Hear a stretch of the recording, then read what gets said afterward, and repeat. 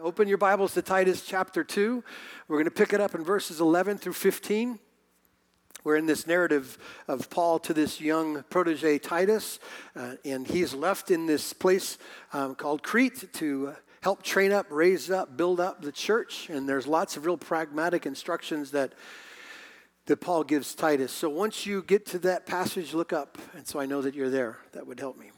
Wow, you got there quick. Let me ask you a question. Why are you here? I think I'm going to homogenize everyone's answer. Salvation.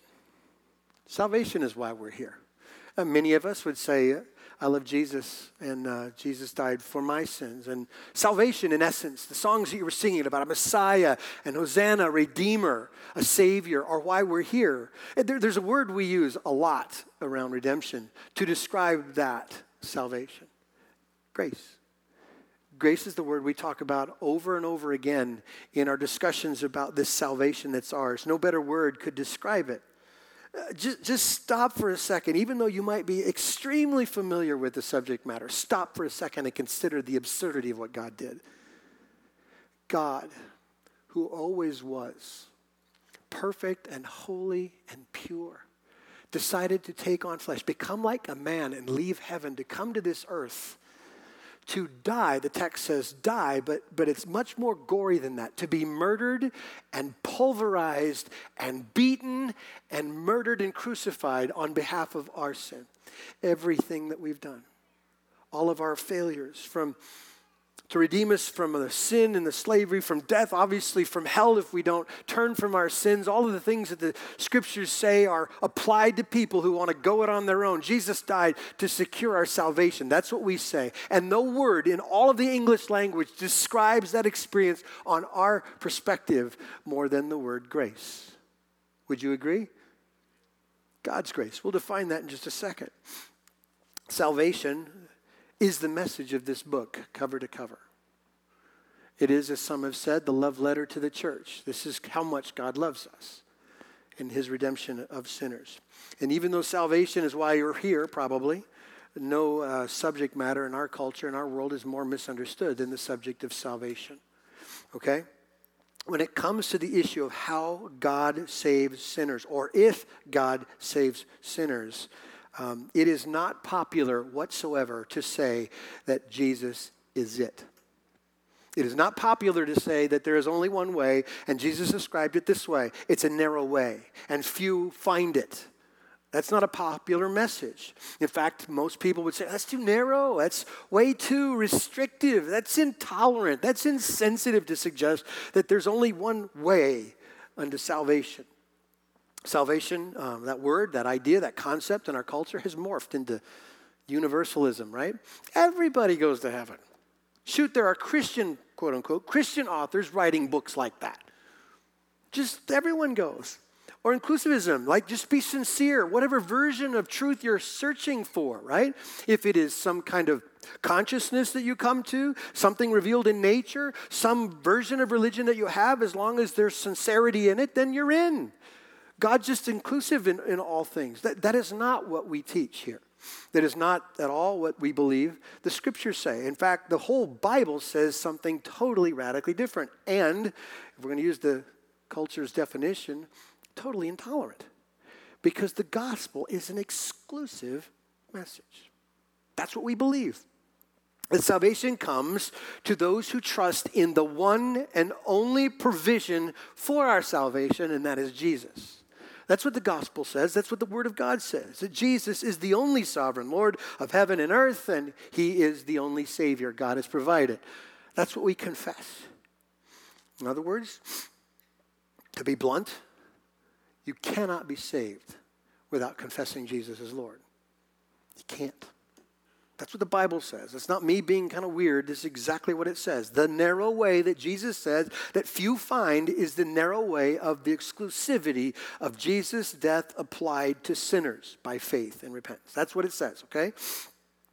And by the way, if you want proof for that exclusive thought, the cross is God's emphatic statement that there is no other way. Are you kidding me?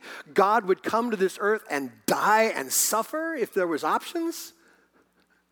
There's only one way, and God stamped it with the blood of his son, Jesus, okay? Now, I have used this analogy many times to describe to you the multiple beauties in the story of God and his redemption. Remember, I describe it as a diamond, and diamonds have many facets, and every facet's beautiful, you know? You turn it, and this one side looks great, and turn it, and that side looks beautiful, more colors, and the gospel is a story like that. So many different, wonderful, beautiful, unbelievable angles at this story we call the good news. We have seen, and you're probably familiar with this, when Jesus talks in John 3 about this wonderful salvation, he talks about it with these terms, like new birth, spiritual birth, like a dawning that happens in the human heart, that we were lost, and I didn't care, and I didn't want God, I was stuck in my own ways, right? I say this term, excuse me, but stuck on stupid, that's where we were. God wakes us up to those realities, and suddenly we want something we never wanted before, new birth. There's a reality that Romans talks about in Romans chapter 3. The Apostle Paul, when he's writing about this wonderful, beautiful picture of the gospel, says that we are justified. That is the description that God doesn't see our sin anymore, just as if you never sinned, because the payment for your sin was so great and perfect. You are now made right, as if it never happened. The scriptures go on, and Paul talks about it in 2 Corinthians chapter 5, that we have now been reconciled. And most people don't know that there's this chasm war going on between God, but the outcome is clear. We do our thing, our way. We want to be our own sovereign. And how does that work for you? Most of the horrendous things in the world have always been done under the banner of, I'm doing it my way. And the essence of what it is to do it your way is to war with God, at enmity with God is what the scripture says. And yet the beauty of the gospel says that God has reconciled us back to himself. That's a beautiful picture. The gospel also tells the story of, in 1 John, of how Jesus paid the ultimate and total price for sin. Like all of our behaviors and all of our thoughts and actions and inclinations, the intentions of our will, all of it is just messed up. And all of it worthy of judgment. There's a debt that's been incurred that's unpayable, humanly speaking. Well, Jesus pays the beautiful price, the perfect price that satisfies God's standard once and for all sin. The stuff you have yet to think about doing has been satisfied in Jesus. Beautiful, beautiful diamond, right? Well, there's one other little aspect of this wonderful, beautiful story of the gospel that we talk about all the time. Here, Paul points out the beauty of God's grace, this unmerited love and favor. And it's all summed up in Paul's mind with one name, the name of Jesus. Okay? Last week, Paul, the pastor Paul, not the apostle Paul, although he might struggle with that, he did a great job of helping us understand what Paul meant, the apostle, when he says, live in what accords with sound doctrine. In other words, have your life match your confession. Sound doctrine, what you believe, and how it affects your life. And so he gives all these real pragmatic instructions. Older men live this way. Older women live this way. Younger men, younger women, slaves, free, you all have a responsibility. Live in your role, live in your lane, based on the gospel for you, is what Paul helped us understand. It was extremely practical. In essence, it was the apostles' description of the good life. This is the good life for God's people once the gospel dawns in their heart.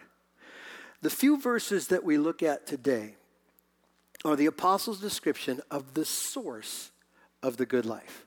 So if last week Paul said, live this way, do these things, here is Paul saying, and here's where it comes from. Here's how it happens, okay?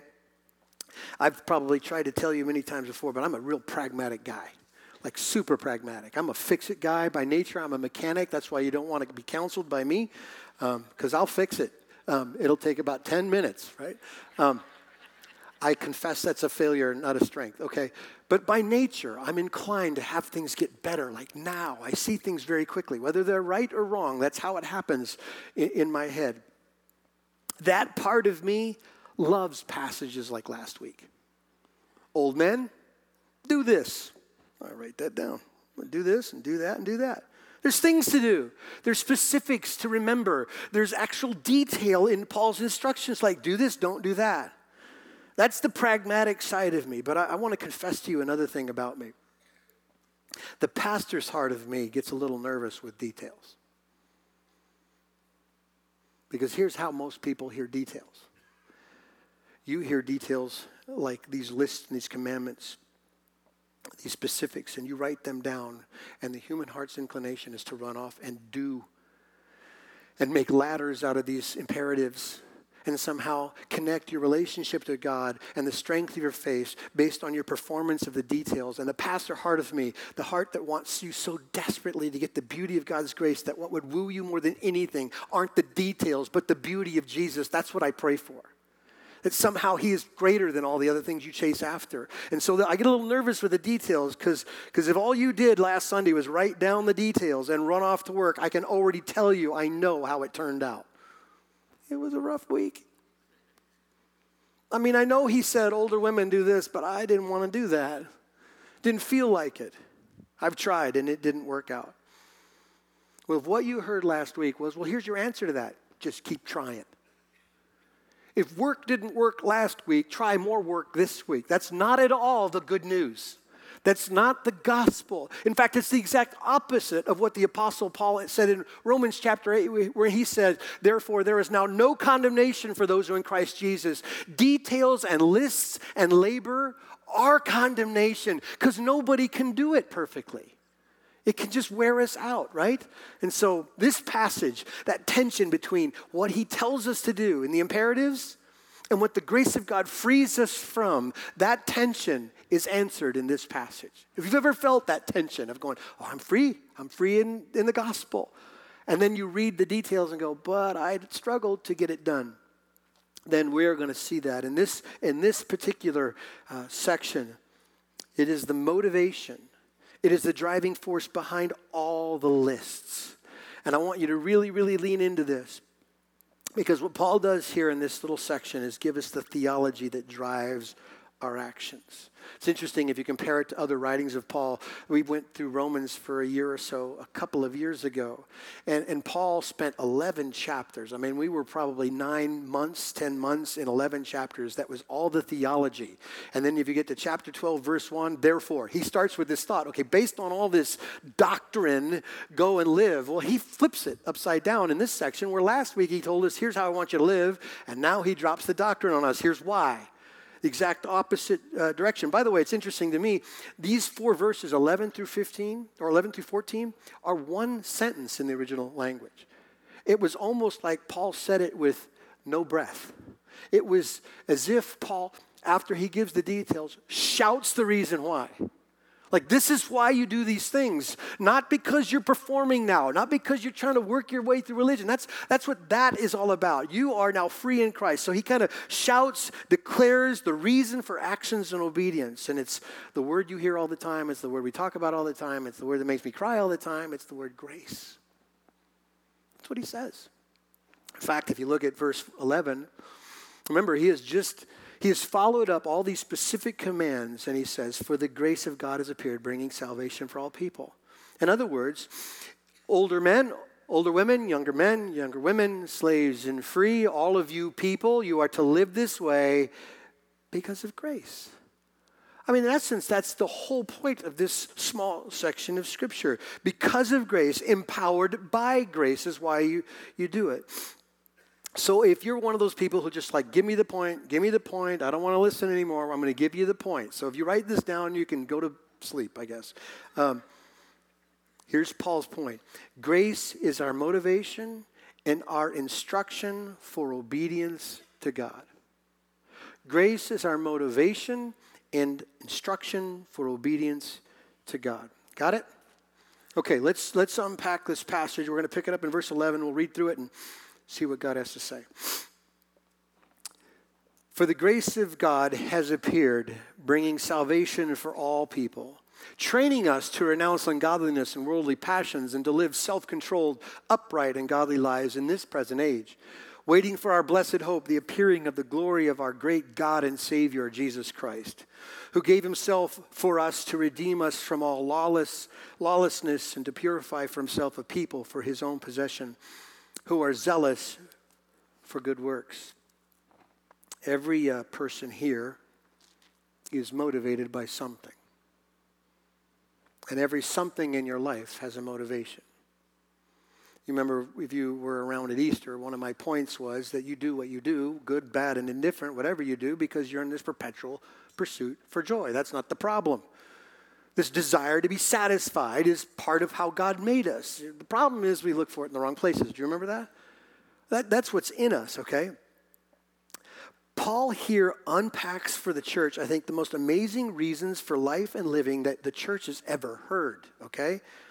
And I call it Paul's outline of grace. If you want to just get the why of what we do, it is this outline of grace. So if you like points, here's 3 simple points.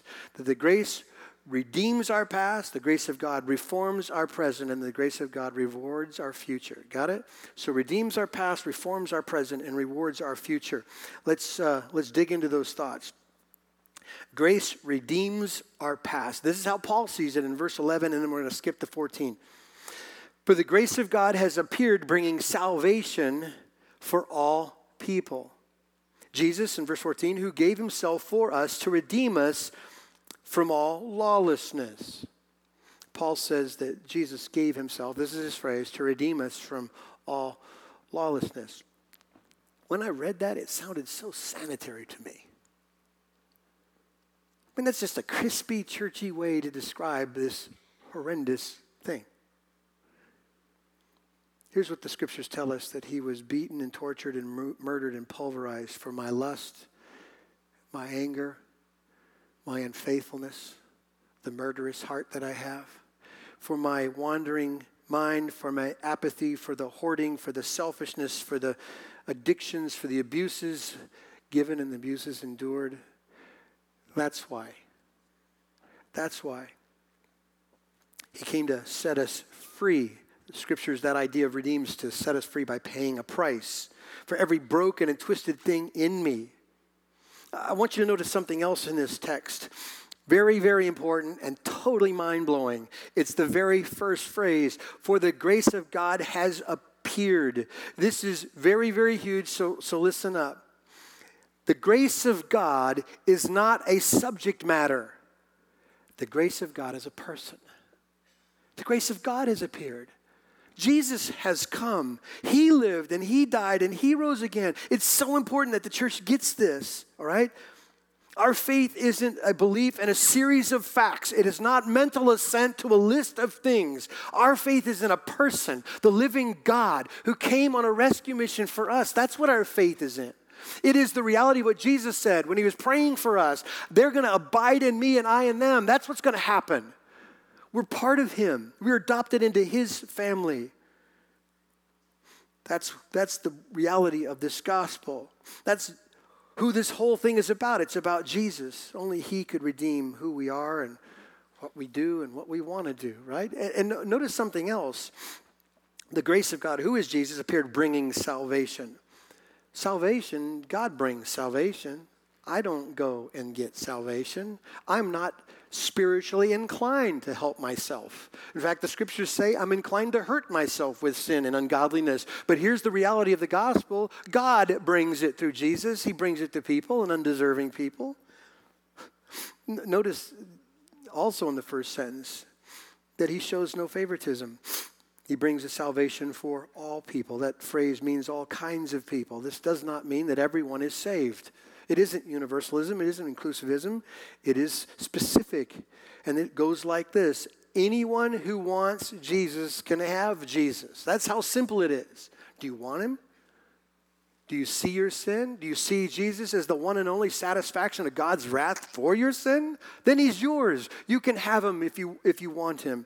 In the gospel, there are no barriers, no color barriers, language. There's no nationality barriers. There's no culture barriers. All around the world, Jesus is bringing salvation to every creed and every color. Do you know why? For God so loved the world. That's why. He loves us. And that's what the scriptures tell us. By the way, this is really cool. I love this meaning. The word appeared here in verse 11 is the word epiphany. Epiphany. And I suppose if there's a word I like to use to describe what it was like when I became a Christian? That would be a good word. Do you remember? Church, do you remember? Can you think back far enough to know when you were clueless? When you didn't know?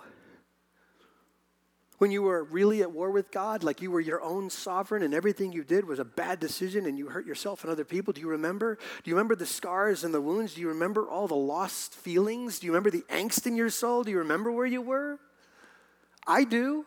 And I also remember that moment where everything changed. Like, I don't know what happened other than this sovereign move of God in my mind. And I go, I'm happy.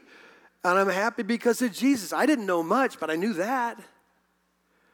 And I fell in love. I don't know what else to describe it. Something happened on the inside. My affections went another way. Epiphany. Isn't that how it works? Where he changes us?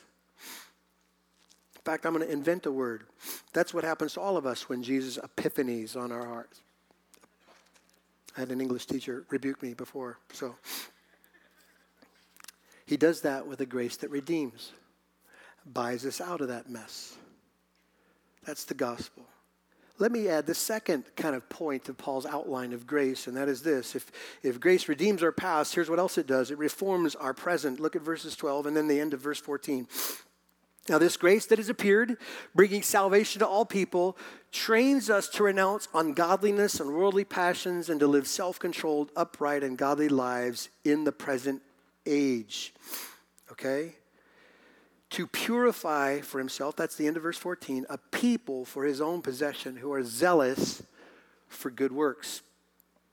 The word training is maybe in your version, it says teaching. It's the concept of a parent raising a child. And what do parents do with children? Well, we encourage them and we instruct them and discipline them. That's kind of the idea here, that the grace of God is that kind of tutor for God's people. It trains us, okay? Let me just, before I just assume you understand grace, I want you to lean in. If you don't know much about this Christian thing, and if you're here for the first time, let me tell you the magnificence of God's grace. Some theologians have said that it is unmerited favor, and maybe that works for you and you need no clarity. Let me just help you get even more of this. This is the unearned love, affection, and compassion and favor of God in spite of you. This is the ultimate free gift. You, in fact, deserve the opposite, and yet God pours out his love and blessing on you. That is grace according to the Scripture. Now, here's what Paul is saying here. That grace changes you, Christian. In fact, this subject matter has been debated over the years, this issue of lordship salvation, and the question goes like this. Does God just save people, or does God save people and change people? And many big-headed people, bigger than me, have debated this issue. And here's the issue. Here's what some would say who do not believe that Jesus is also your Lord, that he doesn't change you. They would suggest that repentance isn't necessary for salvation. All you have to do is understand the facts of salvation, the gospel story. Just get it up here and you're good to go. That your will doesn't have to do any work. That all you have to engage is your mind, okay? And in fact, good works aren't necessarily to follow salvation. Like you can just be saved and your life could never show it. That's the backside, I consider the wrong argument to the lordship issue. If you have a feeling that might be true, you're messed up with verse 12. You can't get, verse 12 kills that concept. Look at verse 12 again. This salvation that God brings, this grace of God appearing, trains us, teaches us to renounce ungodliness and worldly passions and to live self-controlled, upright, and godly lives in this present age. Paul gives us a kind of an absolute line in the sand, a negative and a positive response to the grace of God in believers' heart, okay? That really does affect how we live, okay? Let me give you the negative first. He says, to renounce ungodliness and worldly passions. Guess what that means? The ungodliness is the things you do. The worldly passions are the things you want to do. God not only deals with the outside, he deals with the insides. The outside is what you're involved in or have done. The worldly passions are the things that kind of make their way to the surface that you are considering. The grace of God teaches us to say no to those things on the outside and the inside, according to Paul. Now look at what he says positively. It does this too. It causes us to live self-controlled, upright, and godly lives. Now, before I tell you what that means, let me tell you when that happens. He says in verse 12, this present age, doesn't it? Do you see it, church? Many people would say this gospel will change us in glory, and I'm certain we'll be more formed then. I'm certain we'll be perfected then.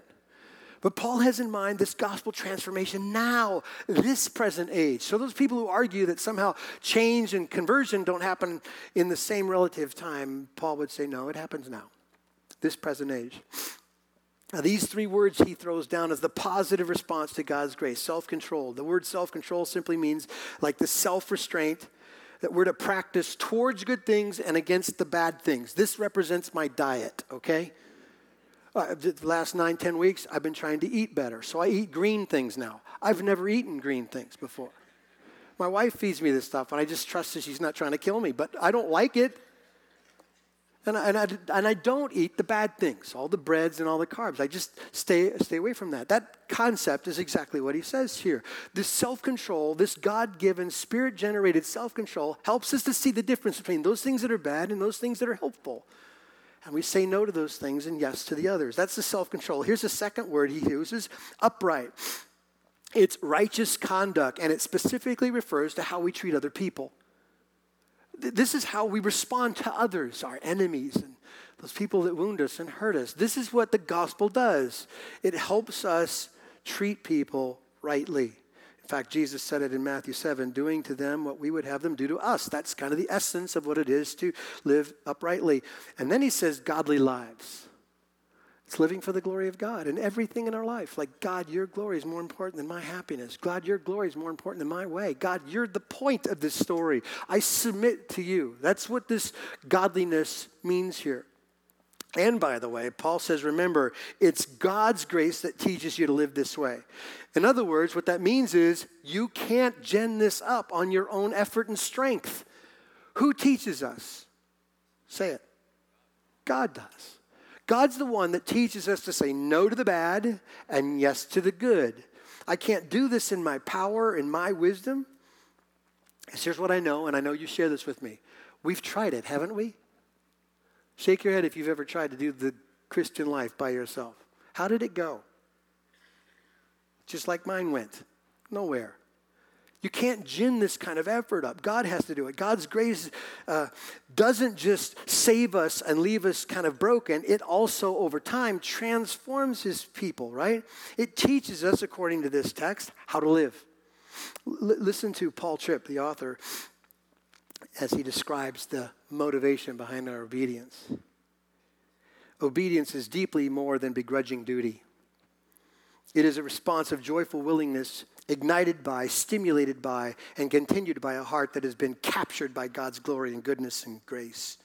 Thus, you cannot threaten, manipulate, or guilt a person into obedience. Only grace can produce this joyful submission. Only grace can open my blind eyes to the awesome glory of God. Only grace can free my heart from all the replacement awes that have kidnapped my heart. Only grace can give me back my awe of God. Only grace can transform me from a worshiper of self to a worshiper of God. Only grace can motivate me to gaze upon the beauty of the Lord until I've exited my little government of one and given myself to the work of something vastly bigger than me. The law cannot motivate me to keep the law. Grace. You get Paul's point here? The beauty of God's unearned favor is teaching us to say no to the ungodly and yes to the righteous things. This is huge. Paul makes it clear how important, how powerful God's grace is towards changing us and shaping us. He says it affects our attitudes towards the things that are against God's kingdom. In other words, when we encounter God's grace, we don't any longer freely, now this is a key phrase, freely desire the things that he doesn't. Now, I'm not saying we don't struggle with those things. Every once in a while, we go to the garbage bin, don't we? We do the wrong things, but we never wake up to do it. Christians don't wake up in the morning with their to-do list. Today, rebel against God. Today, become my own sovereign. Today, hurt other people. Today, hurt myself. Nobody I know who trusts in Christ wakes up to do those things. We fall into those things, and here's how you know God has changed your attitude. You hate it. You hate it, don't you? God, I'm sorry. It doesn't make me happy at all. I repent. I mean, I see what you see of it. I don't want it in my life. The grace of God reforms our appetites. I love this. This is the idea of the positive aspect of this grace. Here's how I describe it. I'm now satisfied with other things. I used to think this list of things would make me happy. Now I know what will make me happy. I am satisfied with Jesus. And the more I get of Jesus, the more satisfied I am. That is now the reformed appetite. And then ultimately, here's what Paul's been saying from the very beginning, that this grace reforms our actions. And in fact, the end of verse 14, Paul says, to purify for himself a people who are zealous. You want to change that word to passionate for good works. God makes a people through grace who are passionate for good works. In fact, if you want to see it this way, the grace of God makes us special people, not because we're known for what we abstain from, but because we're known for what we cling to, and that is Jesus. That's what makes us a people zealous for good works, because I'm anchored in Jesus by grace. Amen? Okay. The outcome, according to Paul, is passion and zeal. One last thought. The grace of God rewards our future. Verse 13. Again, this grace that has appeared, bringing salvation, teaching us to live in godly lives in this present age, waiting for our blessed hope, verse 13, and the appearing of the glory of our great God and Savior, Jesus Christ. That word appearing, remember I already told you what it means. Epiphany. Here's another epiphany from Paul. In fact, the grace, according to him, of God reminds us to wait with expectation. The word waiting here simply speaks of an eager, confident expectation of something you're certain will happen. That's what the church does. It waits for Jesus. That's what I'm looking forward to. According to the text in verse 13, what does it say we're waiting for?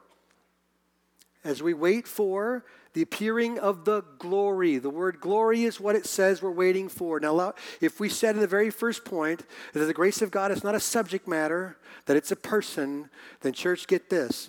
The glory of God is also not a destination. It's a person. Jesus is God's glory come for sin and sinners. That's what the text tells us. Glory. What motivates our devotion? Paul says, for the church is the certain future moment when Jesus comes back and we get to be with our King. He is the prize of this whole thing. That's what he says, right? So think about how Paul has just kind of described in one sentence, in one breath, how the church is to live. He starts with an epiphany of grace, of God coming to this earth, and he finishes an about epiphany of God coming back for his people, and he says, live on the line.